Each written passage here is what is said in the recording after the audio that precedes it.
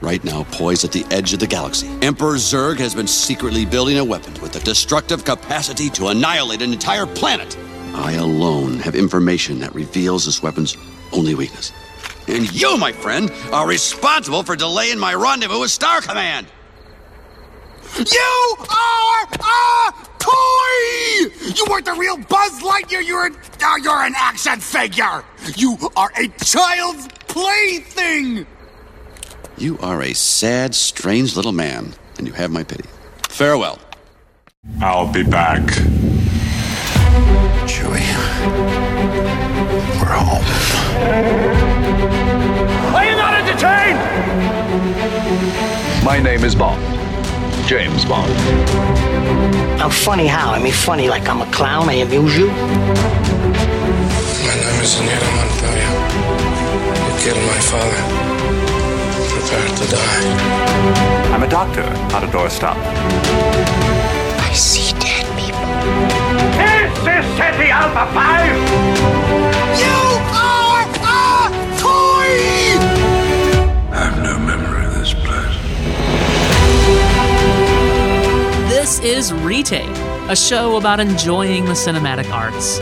That includes TV shows, old films, new films, short films, trailers, animated films, just about anything that might catch our fancy. Howdy, partner, I'm TJ, your neighborhood computer-generated toy cowboy. I'll be helping you along this journey through cinema today, and joining me is my ever-faithful partner. It's an odd pairing, a spaceman and a cowboy, but it does work. It is Joe Darnell. How are you, Joe?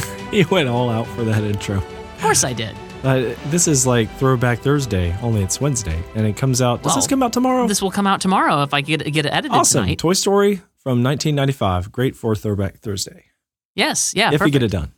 Yeah, well, I will go edit this podcast as soon as we get it recorded. I'm talking about editing something we're not even finished recording yet, but we'll get it out there for Throwback Thursday. Yes. So all right, cut all that. This is Throwback Thursday. Welcome to the year 1995. I am so glad that we are getting to this. We've probably talked about it before, but that was in another life. I don't think we've officially reviewed it before. Did we not? Okay, I don't think we did. We if talked we did, about I'm Toy not Story remembering 3. I think we talked about Toy Story 3. Yes, I think we did that. And we'll get to that again for a retake eventually, because we got to do them in sequence here. Mm-hmm. Yeah. Okay, so if I'm the cowboy, right? You said this is a I said you're a spaceman. You're Buzz. I'm a spaceman. Do you not know what my nickname was growing up? So you have super lasers. You have killer laser things. I don't mind, but do you know what my nickname was growing up? I have no idea, Joe. I've only known you as an adult. Okay. I was Woody for about 10 years of my adolescence. That's just weird, Joe. Yeah, I was Woody. That's what everybody called me. Do you know what my nickname was growing up? It wasn't Buzz. I can tell you that. Oh, it was TJ. That makes perfect sense. It does make sense, doesn't it? That's technically still my nickname, TJ. It just stuck. If the boot fits. You gotta stamp Andy's name on it if it fits. See what I did there? The jokes, they're not coming out very well tonight. Well, it is Toy Story. It is a great movie for. Yeah, actually, there is actually a considerable number of jokes with double meanings and stuff in this film. There is. I don't know if I can remember them all, but I'll count on you for that. A lot of references, a lot of double meanings. Yeah. Well, let's count up the stats here real quick first. It was released November 22nd, 1995. Man, we were kids, Joe. It was directed by John Lasseter. It had a production budget of $30 million. That is like chump change for, by today's standards. Only $30 million. You could buy a Nintendo for that much nowadays. Yeah. It grossed worldwide over, and I don't know how Box Office Mojo calculates this, if it continues to calculate sales of DVDs and stuff. I wouldn't think so, but in any event, Box Office Mojo says $373.5 million worldwide gross. I should hope that they stopped many years ago, at least before Toy Story 2. Yeah, I would think so. Interestingly, this movie does have a 100% rating on Rotten Tomatoes. That is very rare. It's very, very, very rare. I can count the number of films that have that on one hand, probably. The cast. I can't think of anybody who ever disliked it. Even my stodgy old grandfather who never watched anything, who had bad hearing and didn't like kids' movies, liked this movie. What was that that critic that everybody kind of hates? There was a big hubbub with him a year or two ago, and I don't even remember what the hubbub was now, but he made some strange remarks disparaging someone on stage during an event. I can't remember his name, but I think this may be the film that he wrote a critical review of, and he was the only one. Oh, and wow. I think, and it bumped it down to 99% on Rotten Tomatoes. And then they removed his review. Just because. Man. Anyway, I could have that story somewhat wrong, but that's what's sticking in my head. I'm going off memory here. Anyway, I like the story, so I'm just going to pretend that's the way it is. So the cast is Tom Hanks as Woody, Tim Allen as Buzz Lightyear, Don Rickles as Mr. Potato Head, Jim Varney, may he rest in peace, as Slinky Dog, Wallace Shawn as Rex, John Ratzenberger as Ham, Annie Potts as Bo Peep, John Morris as Andy, Eric Von Detten as Sid. You know, that name just works as Sid. Who knows? Yeah. And then Laurie Metcalf as Mrs. Davis. The composer was Randy Newman. Oh. Joe, as is traditional, would you tell us the storyline of this film? Yes, so we got it right here. We have you ever wondered what toys do when there are no humans around? Toy Story peers into the life of the toys of a little boy named Andy, whose favorite toy is Woody. This position of favorite gives Woody rank and prestige among the other toys, but Woody's place is challenged by a newcomer to the scene in Andy's room, and Woody must learn to overcome his jealousy and accept the newcomer with open arms, or risk becoming an outcast. So, Joe, I wrote that storyline and asked you if you were okay with it, and you said, well, that's what most people think the film is about, but I'll let it slide. I'm curious to dig in and find out what you mean, because, of course, there's so much more to the movie than that, and I was just trying to write a very quick overview of the film, and I didn't like anything I was coming up with on the internet or anywhere, so I just wrote one real quick. So I'd like to dig into what your meaning was behind that, Joe. Yeah, well, it sounds like a great storyline to sum up sort of Woody's conundrum for the first two acts of the film. But then when they kind of allow for Buzz and Woody's conflicts to run parallel with each other there right before the final showdown, Woody has a brilliant monologue. It just goes and goes. And it's a time for him to contrast what he's going through with what Buzz is going through. And what you realize is that they're both looking out for just what is worth living for, and they both derive that meaning from the same source. And while Woody's jealousy definitely distracted him from a deeper rooted matter, in the end you realize it's not so much that his jealousy was something he had to overcome to accept the newcomer. It was more than that. He didn't want to just accept the newcomer. He really wanted to prove his loyalty and love for Andy. And that was enough. Like, it wasn't enough to accept the newcomer. What really mattered was that he relinquished that level of intoxicating jealousy, because what really mattered was loving on the boy, whether or not he was number one. And for a little while there, all he wanted was to be number one. And that became less important to him when you see how it contrasted with Buzz's problem, because Buzz thought he derived all of his meaning from being a superhero in space.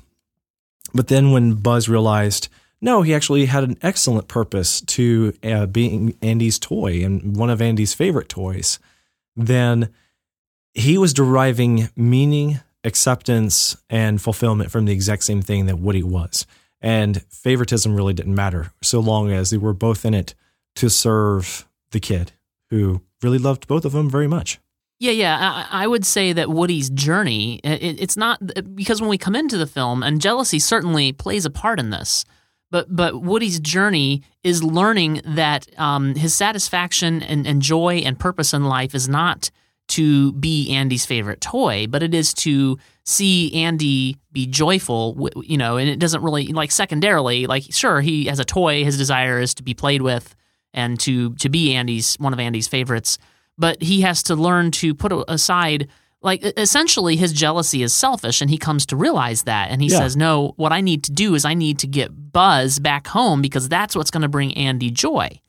And so there's definitely a curve there, or an arc that Woody is on, that he realizes that his jealousy is interfering with his primary purpose.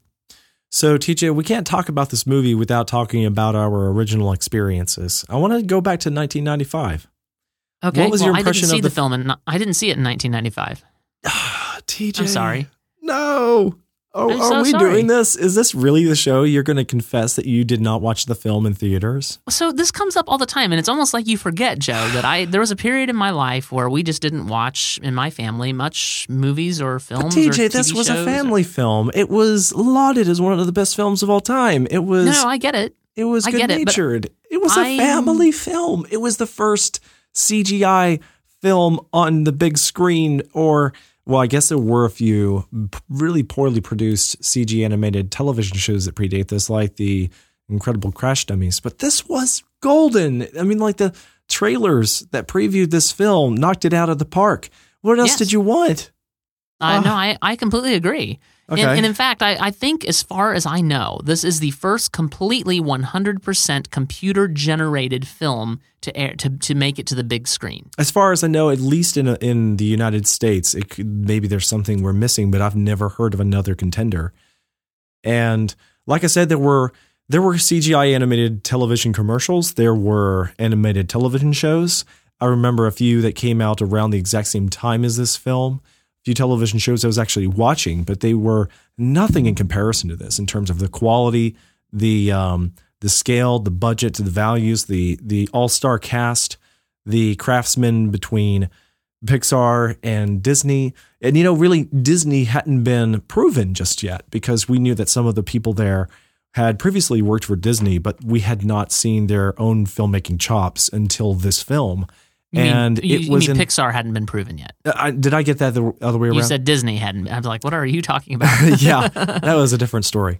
And the thing is this film took about 7 years once it got the green light, but it was already in production before that. I want to say it was about 9 to 11 years that they were my understanding is that John Lasseter had the ideas of this rattling around in his head for a while, and was putting it together, and technically started before they got the green light. But then essentially, yes, it was like, I think you're right in saying it was 7 years that it was in production. And when you read stuff like, I want to read 2 quotes from Roger Ebert in his review. Here's the first one. The movie occupied the attention of a bank of 300 powerful Sun microprocessors, the fastest models around, which took about 800,000 hours of computing time to achieve this and other scenes. He's referencing some scene, which I've cut out of context, at about 2 to 15 hours per frame. 2 to 15 hours per frame, Joe. Each frame required as much as 300 megabytes of information, which means that on my 1 gigabyte hard disk, I have room for about 3 frames or 1/8 of a second. Of course, computers are as dumb as a box of bricks if they are not well programmed, and director John Lasseter, a pioneer in computer animation, has used offbeat imagination and high energy to program his. So that's the first quote. And the second quote that kind of goes along with what we've been talking about is, watching the film, I felt I felt I was in at the dawn of a new era of movie animation, which draws on the best of cartoons and reality, creating a world somewhere in between where space not only bends but snaps, crackles, and pops. And that is probably one of the most aware things that Roger Ebert has ever written. And he's written a lot of things that but he seemed to be aware, watching it in 1995, that this is the dawn of a new era, and he was so right. And that just kind of ties in with what we've been talking about. Well, let me tell you a little bit about my introduction to the film. I saw it with it was a trailer on a VHS copy of Cinderella my mom picked up about a year before the film was released. Interesting. And I never paid attention to the trailers, but this was one I watched over and over again, kept rewinding and watching over and over. I couldn't believe what I was seeing. And, my vivid imagination, but I'm only a 10-year-old boy, I thought it looked basically real. And I dreamt about the glories of playing with Green Army men and having a talking toy cowboy doll that had never existed before. I wanted the cowboy doll so badly. Another thing that was rather unusual was just how little you really understood about Buzz Lightyear from watching the trailer. He was revealed, but you didn't get to really understand what his personality was like, just how Woody was reacting to him. So Woody got all of this attention in the trailer, and it was just loaded with personality. And some of these secondary characters were also highlighted in the trailer. And then when you actually start watching the film, it was so immersive, TJ. I was the right age for this film, more so than any other film I have ever been introduced to.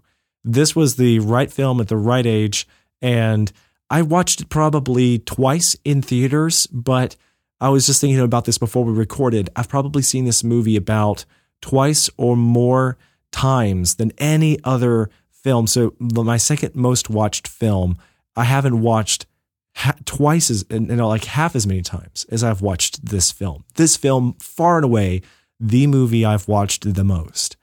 And interesting. It is incredible. This film really did it for me. I would cry. I would laugh. I felt like the characters were real. And then a very emotional experience. After the film came out, my grandfather was in a car accident. And on a very short notice, I went with my mom up to North Carolina to watch him for a while. And it happened over the, I think it was the summertime. And it was a very difficult experience because there wasn't a lot of fun to do there. We didn't have computers. I didn't have my bedroom. I didn't have my toys. I didn't have my friends back home. But I only had a few toys that I was able to bring with me. And what I was able to take was Woody and Buzz and a handful of movies.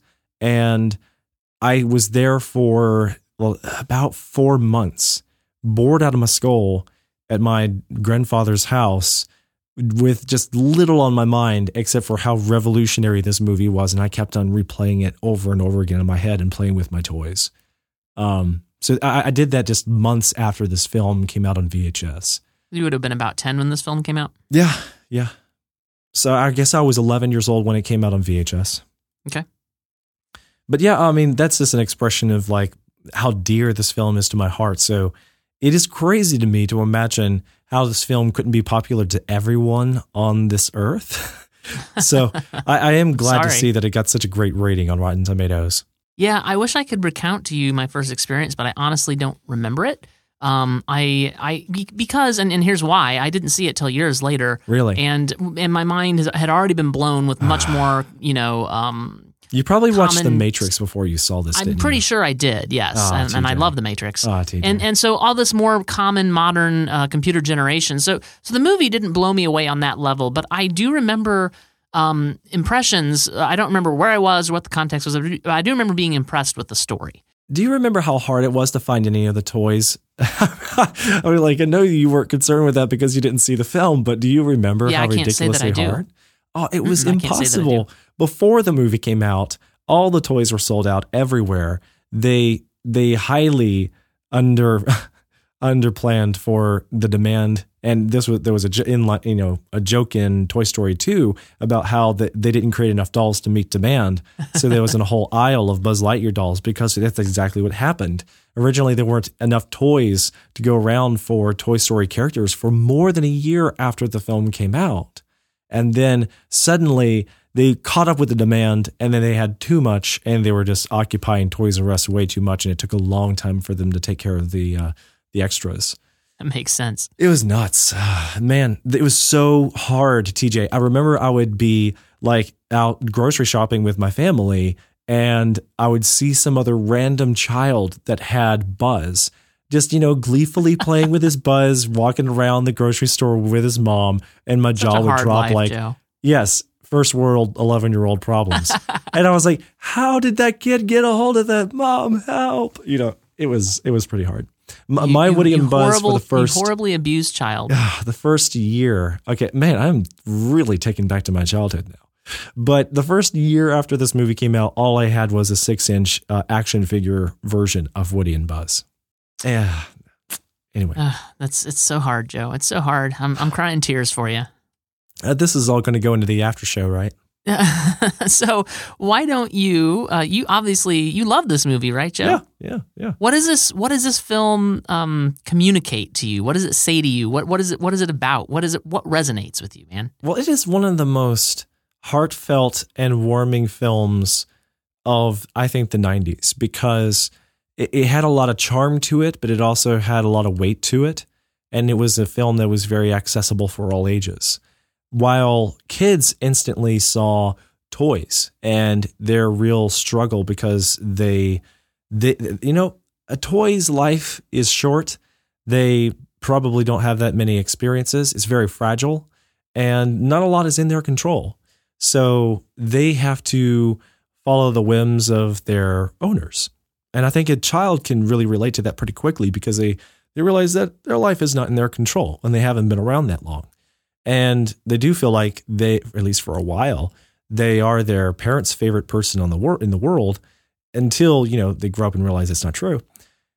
But Joe, that's horrible. But on the flip side, you've got adults who realize that they relate a lot to the toys because they love their kids and they like the idea that the toys have this relationship with the kids that parents kind of have. Woody has to respect the kid a lot the way that an adult would their own child. And he just wants to, be there for the child as long as possible. And this is true for all the toys. So they feel like family. They don't feel like, even though, this is just a band of toys, they all treat each other like family and their arguments that ensue feel familial. And then the way that you relate to them is very familial. So by the end of the film, you're in tears with them because this is a real triumph for all ages within the family. So I don't know. Like I know that we are supposed to be talking about how great the jokes were, the interesting characters, but I think that the heart of this film makes it resonate above and beyond so many other films. But this was also a good era for Disney. But this was an altogether different kind of family film because so many of the other films were princess stories. And Beauty and the Beast is getting their live action adaptation now. But at the time, we had the cartoon films like Little Mermaid, The Lion King going on. And people really loved those movies, Aladdin. But in general, they had to do with magic and faraway tales. They felt like fairy tales, and they had to do with princesses and, sorcerers and the like that were trying to stop regular people. And this was a very imaginative, creative story that captured, I think, children everywhere just thought for more than a few hours how the toys must be alive because they saw them animated on a film. So really toyed with us. You know the way that they say it toyed with us. They say that kids who watched the original Star Wars really believed the Force was something. They really thought that the Force was a possibility. Those people exist even to this day. Yeah. There are adults that believe this. And there's probably adults to this day that still believe that toys are alive because of a movie like this one when it came out when they were kids. So that's why I think this movie resonates. Well, like you said, this movie has several levels on which it resonates, and one is with the children who first of all, obviously, toys, and it's a story about toys, so the children are going to love that. But I think that you're right, probably subconsciously, any child who has siblings, and that's a good number of children on this planet, I would say.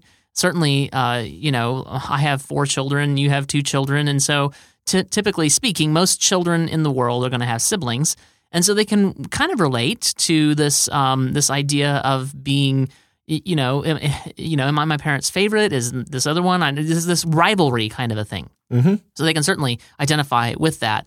But then I think there is this arc that the toys are on that is relatable to by us because we get on this journey of wanting the best for our children.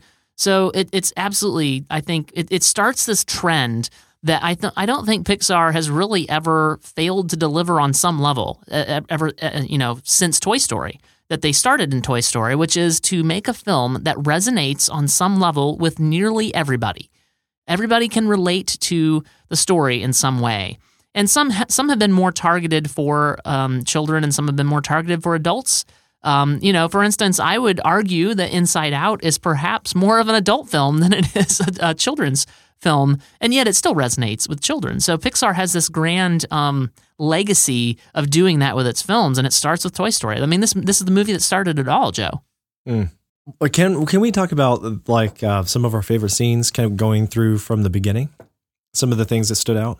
Yeah, absolutely. Please, let's do that, because I think that it started off with a bang with Andy playing with the toys and captured the wonder of playing with the toys at that era, where this child obviously was a great kid. Like, you appreciated that this kid was not, lazy in front of the TV sipping on a lemonade. No, this kid was engaged with everything that his mom and his dad had probably given him over the years. And there's his sister to be, one of his spectators watching as the toy story unfolds. Yes. And he's using the toys in a very interesting way that is very relatable to everyone, but you realize how heightened it is because Mr. Potato Head is the bad guy, which I don't know many kids had really considered before, but it just made total sense for a child and their imagination. But then you're introduced to these new toys that don't exist in the real world, mixed up with toys that do, like the Green Army Men, like Mr. Spell, the Slinky Dog, which was an obscure toy but still around, and large toy dinosaurs, and what are some other examples? I remember a lot of the scared, Joe? What now? Were you scared? Oh yeah, I can't quite do a Wallace Shawn. I can get close. I was pretty. What did he say? His exact phrase. I love it. I just love everything that comes out of Woody's mouth. Oh yeah, well, I was Wallace pretty close to being scared that time. Wallace Shawn is a national treasure.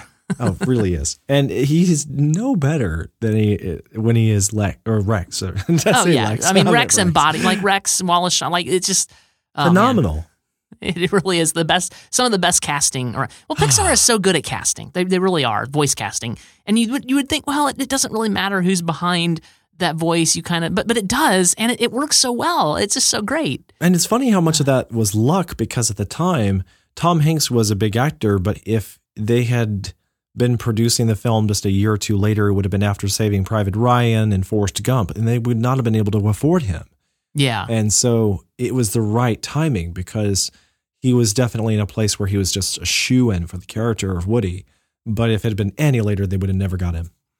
Yeah. So beyond that initial toy scene with Andy, with all the toys coming to life and introducing the characters, there's some great one-liners. There's Rex and his personality coming out with Woody, and you see his leadership take the roost over all of Andy's toys.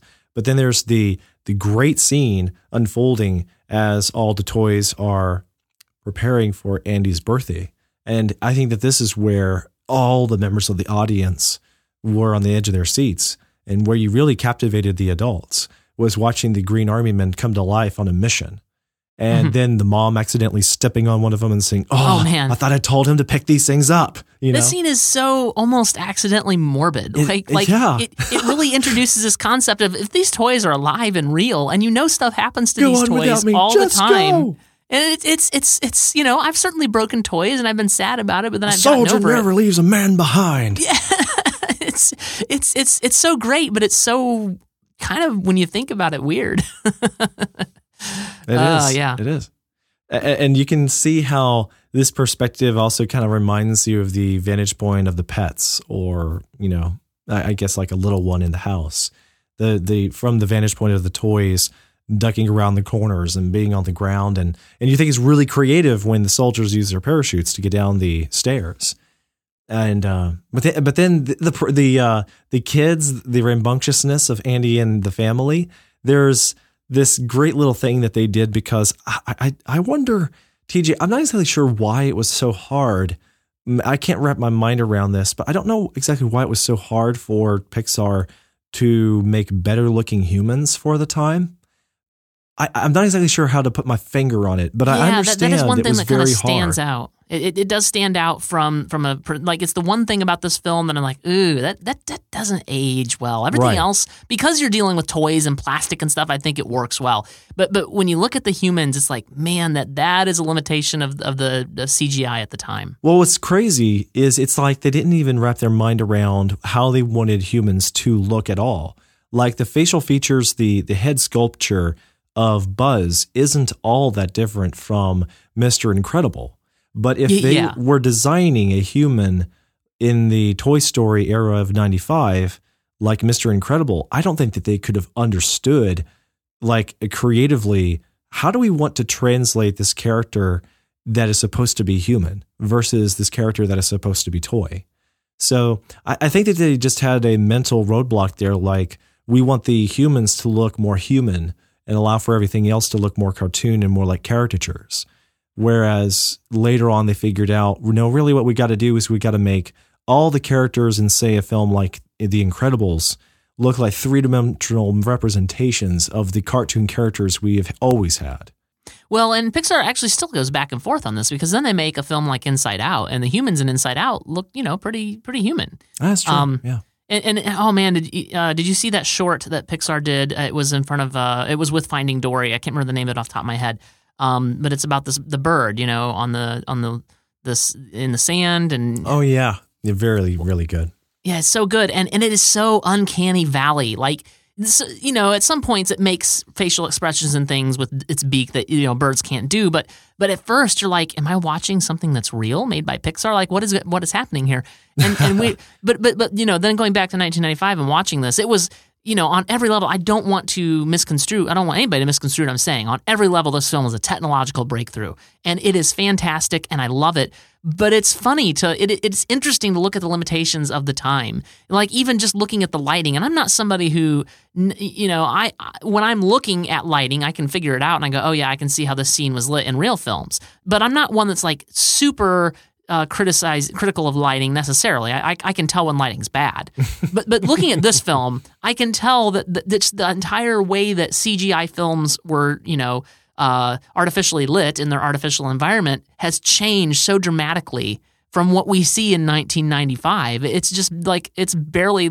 I mean, it's kind of almost flat in some ways, which is interesting. It's just very interesting.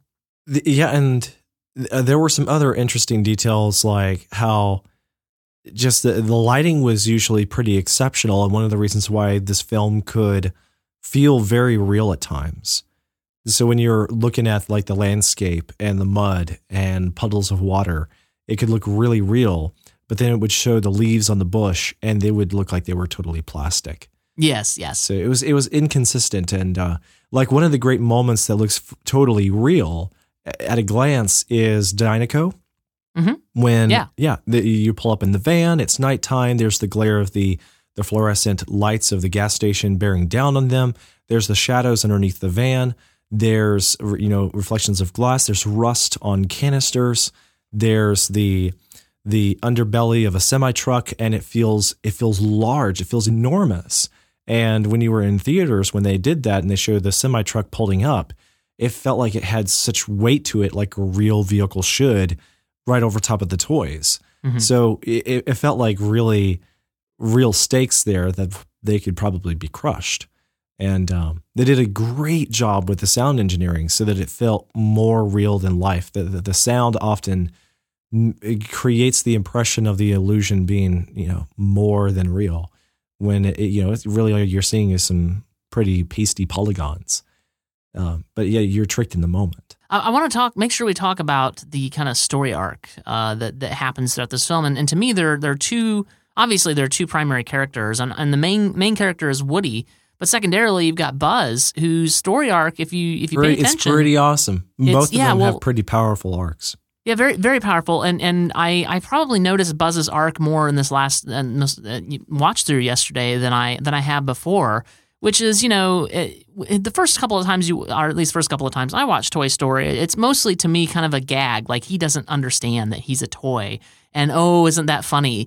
But it really, and it is a gag at first, but it becomes like it's part of who he is. And then when and it's so almost so heartbreaking when he sees that commercial, and he's just like, oh man, Woody was right. I'm just a toy. What does it matter? But then he's like, no. This is propaganda. And so he tries to do that fly. He tries to fly, and that's when it just everything. This whole world literally comes crashing down. And I love that scene in the when the kid, the daughter, the girl takes her in for tea, and then Woody comes in when the girl leaves, and he's like, he's so like out of it and just like saying wild, crazy things, and he's so depressed. It's so sad. A funny thing too is that if you check out the movie soundtrack, it doesn't have there's not a lot of different there. It's very, very consistent with the film, but the song there where Buzz falls and he gets really depressed and he's it's taking its toll on him.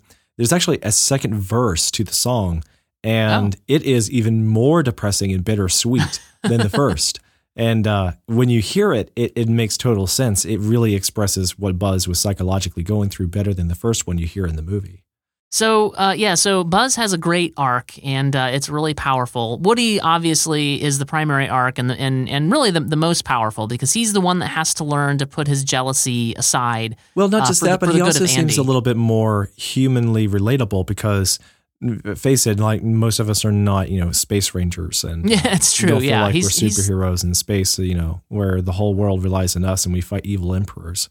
And I think Woody has this this fear when faced with Buzz, who's this really cool toy, at least in the frame of the movie. He's got these lasers and all these things, and a side note, it's like no toy like Buzz would actually last as long as Buzz wound up lasting over the years.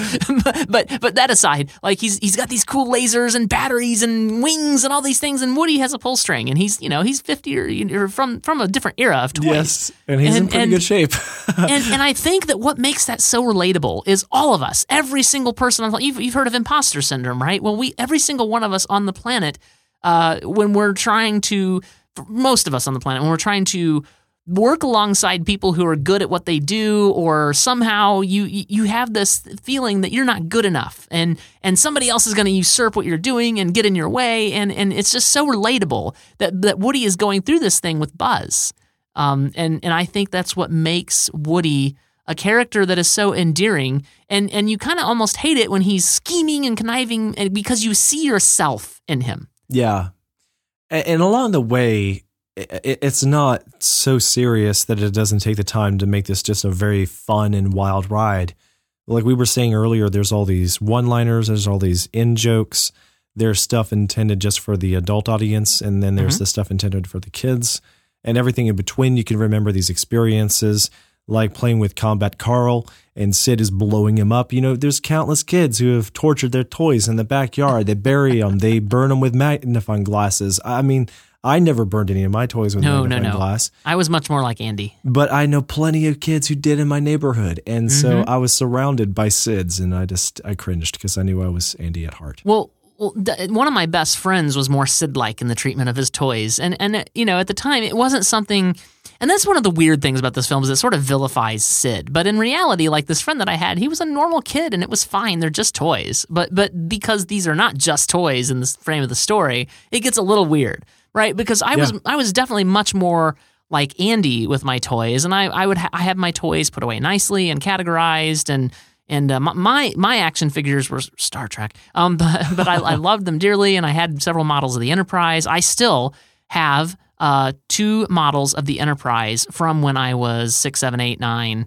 I still have them. So I was much more like Andy in that way, keeping track of my toys and keeping up with them. And so that was fun to see Andy have that kind of a personality. But then you also identify quickly Sid. And you gotta wonder, like, how would my best friend from childhood have reacted to Sid? Would he have recognized himself as being Sid? Or I don't know. That's where things get kind of weird. But I definitely was like, oh yeah, I could see a kid blowing up his toys. Like that's kind of what he did. Bunch of adults in therapy now because of the things they did to their toys when they were growing up. Yeah. Fun fact, TJ, growing up, my other nickname was G.I. Joe. And well, okay, that makes more sense. Okay, but that's not it. The fun fact actually is that one of my middle names is Carl. So everybody thought that was hilarious that they were called Combat Carls in the movie. That is funny.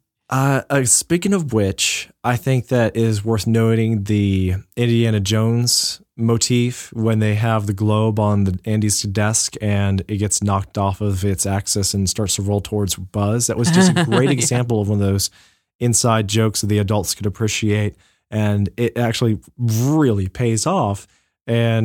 But if you actually think about the ridiculousness of the situation, it's really laughable, because if you could just like step back and look at the scene, it's just like a very lightweight globe rolling towards a 12-inch Buzz Lightyear toy. It shouldn't have scared him, but they totally pull it off in the scene. So by then we were the suspension of disbelief was aside, and we were enjoying the film.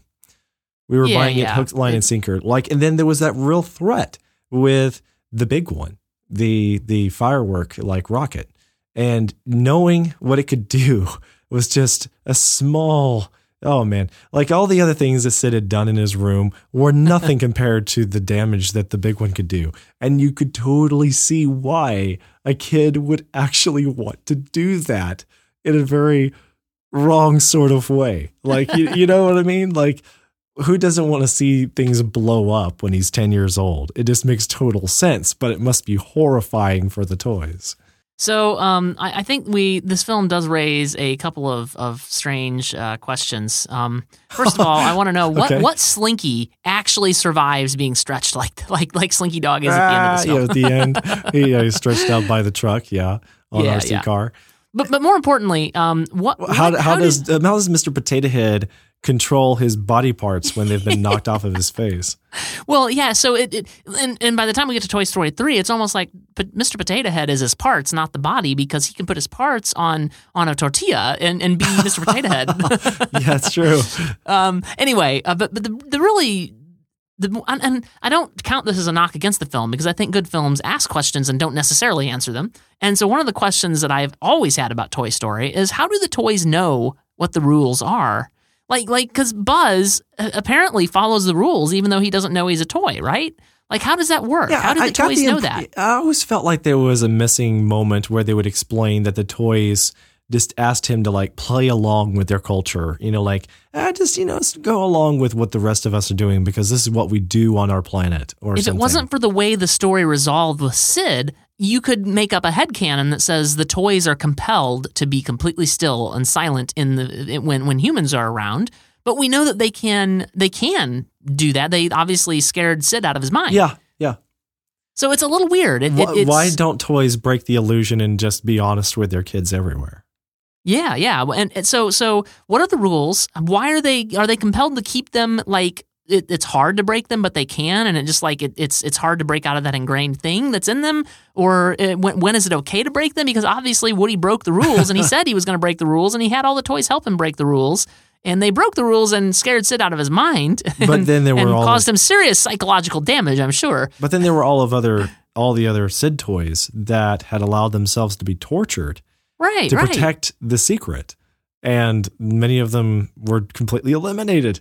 And you see their remains in Sid's bedroom. Yeah, so why did they die for that cause? And if a toy, if a toy is one animate object, and then a toy is taken apart and different parts are used to make a new toy, does that become a different character? Or is that how does that work? Yeah, no, you got some good points, but at the same time, I think it's just animated film. But, it's a fair question that none of us want to ask, because the film obviously does not work the moment you try to come up with an explanation or change the rules, like make it so that humans know the toys are alive, or make up an arbitrary rule like no, toys cannot move around humans, like there's some sort of magical physical thing in the universe that just prevents them from being alive around humans. It gets kind of weird the moment you think about making up some sort of arbitrary rule to govern the universe. So it's better off that they didn't explore that, I think. And they successfully didn't explore that for 3 films. Yeah, and presumably for a 4th. Yeah, and there was moments in Toy Story 2 where they're running around the airport, and obviously they're just hoping that nobody happens to notice them, but they are moving around in plain sight for humans to notice them. They just never actually get caught. That kind of thing happens many times.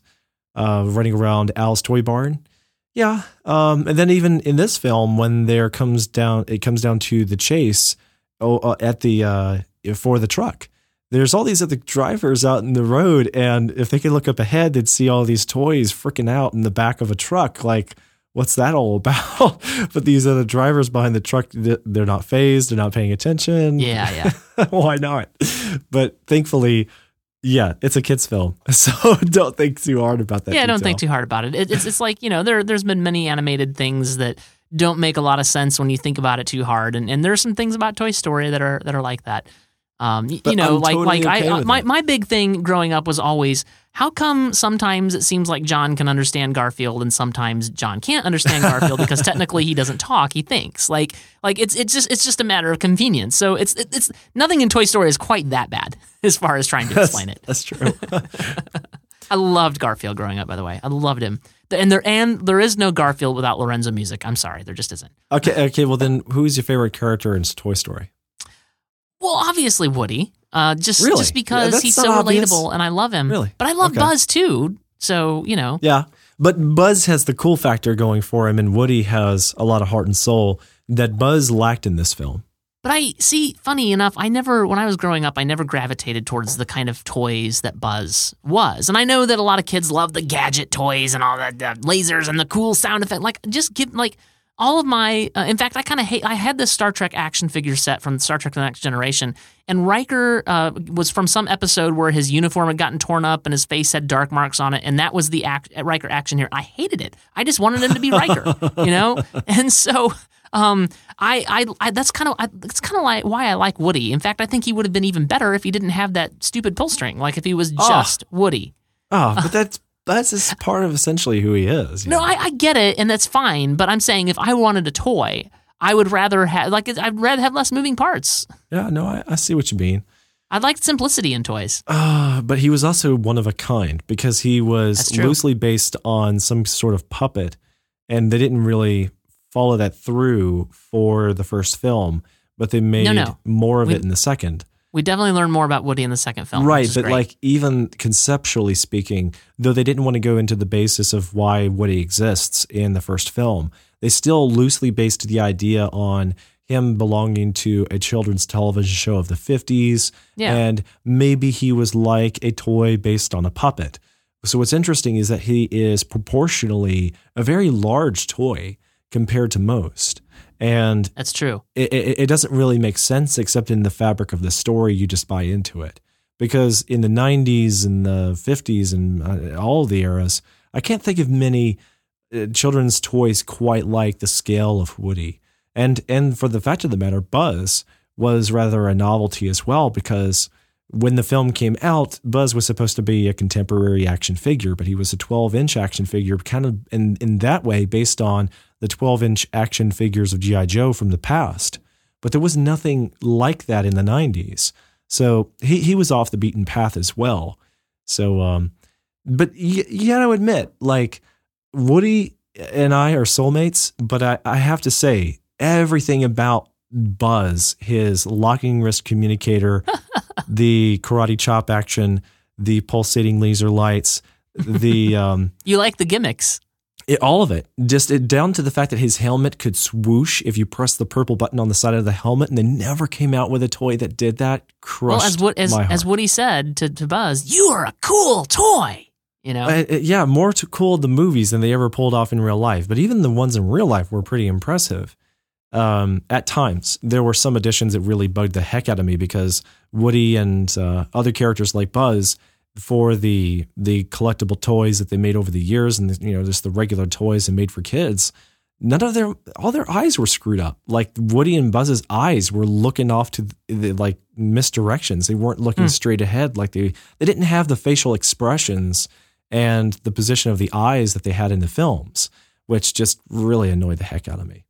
I guess because I wanted my Woody to look exactly like Andy's Woody, but he didn't have the same expression, and no one knows why.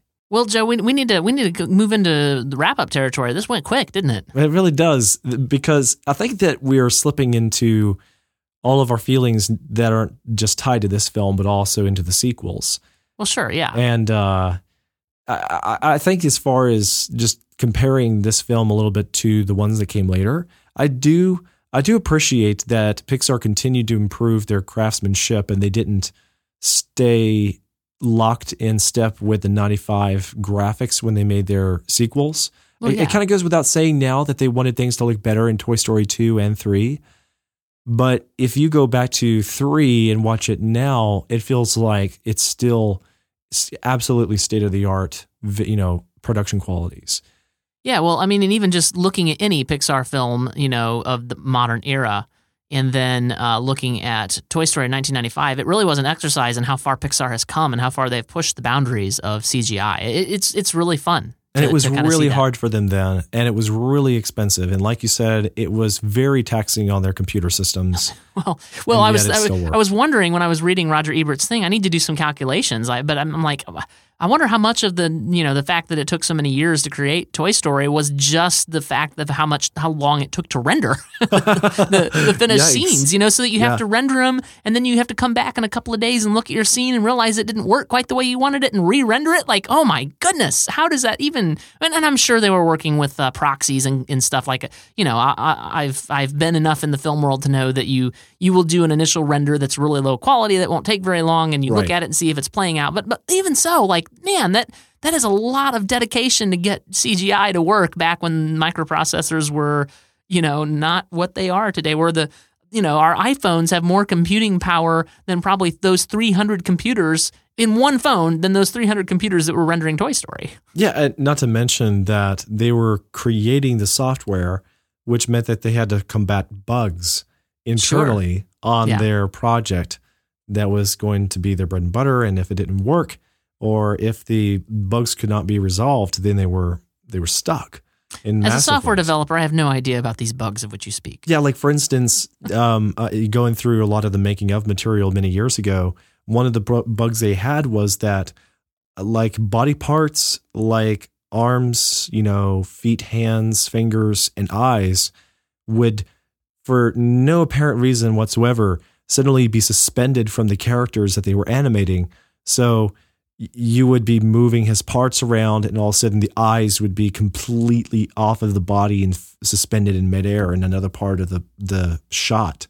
And they couldn't figure out, why are the eyes moving away? It was just like a really ridiculous technical problem for such a simple problem. But and another thing that they had imposed upon them was that Disney had all this criteria for a feature film that they wanted to be tied to. So it had to have songs with lyrics. And there were a lot of things that Pixar pushed on. You've got a friend in me. Yeah. I mean, those things were not requirements for later Pixar films because Disney gave them a lot more creative license. Yes. But at the time, Disney really wanted to boss Pixar around. And they kept on having to combat a lot of those pushy requests. And it looked like, they may not do another film together after Toy Story for a little while. And it was so hard for them to convince Disney to fund them in the first place. It's amazing that it worked out. So conclusions, Joe. Let's wrap it up. What do you think of Toy Story? How has it held up for you over the years? I don't watch it as much as I watch the others. My favorite is Toy Story 2, and it's just because the humor and the characters and the fact that it's so indulgent while going through Woody's story is more appealing to me. But I have a very fun place for this film in my heart. I can't imagine anyone not watching it in theaters when it was available. If you ever get the chance to, you ought to see it in theaters if it comes out for an anniversary of some sort. There are a lot of films I never got to see in theater that just make me sad, and this is one of them. I've owned many collector's editions of this. Presently, I don't have one because my last one was destroyed by a pet, which makes me very sad. It was called The Toy Box, and it had Toy Story 1 and 2 and an enormous collection of making of material, and it was destroyed by a pet. Bummer. Yeah, and you can't find it anymore. And it was the best version they ever made. I mean, even after they came out with Toy Story 3, the making of material that they threw in as bonus material was just not as good as what they had in the Toy Box for the first two films. But yeah, I can't imagine my life without the original Toy Story. No, me either. Yeah.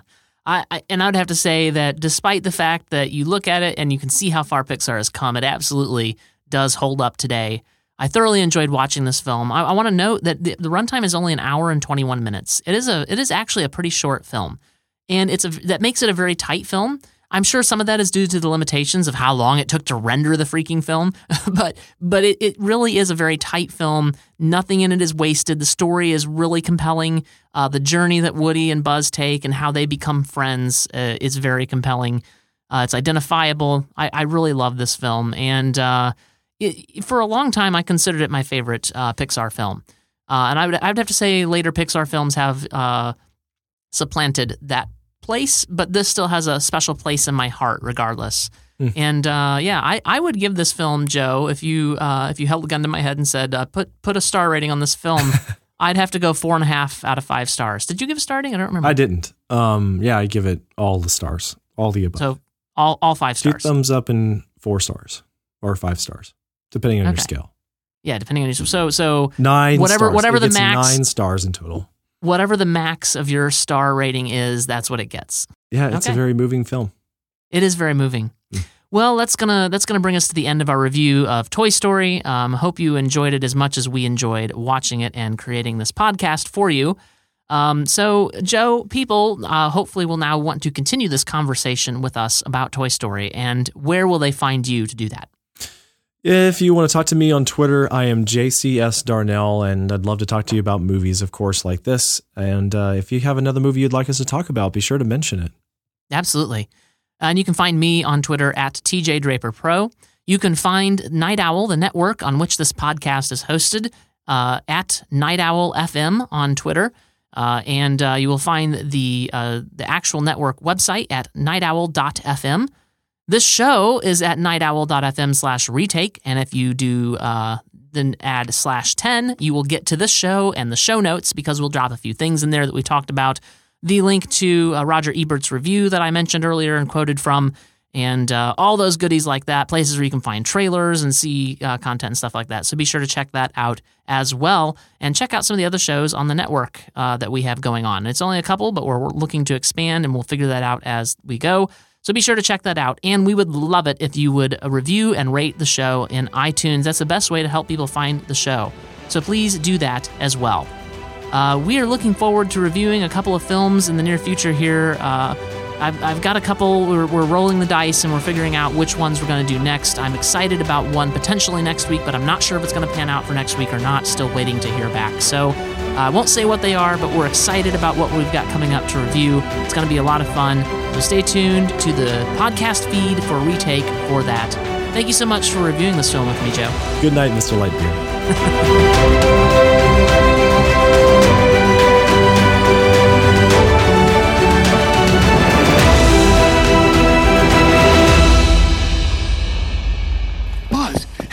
Buzz, are you okay? Gone! It's all gone. All of it's gone. Bye-bye. Woo, see ya.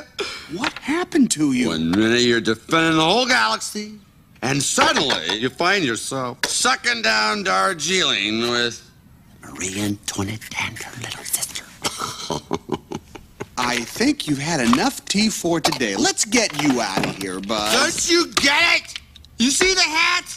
I am Mrs. Nesbit. Snap out of it, Buzz! I'm sorry. You're right. I am just a little depressed. That's all. I can get through this. Oh, I'm a sham! Shh, look at me. I can't even fly out of a window. But the hat looked good. Tell me the hat looked good. The apron is a bit much. Out the window, Buzz! You're a genius. Come on, this way. Years of academy training waste.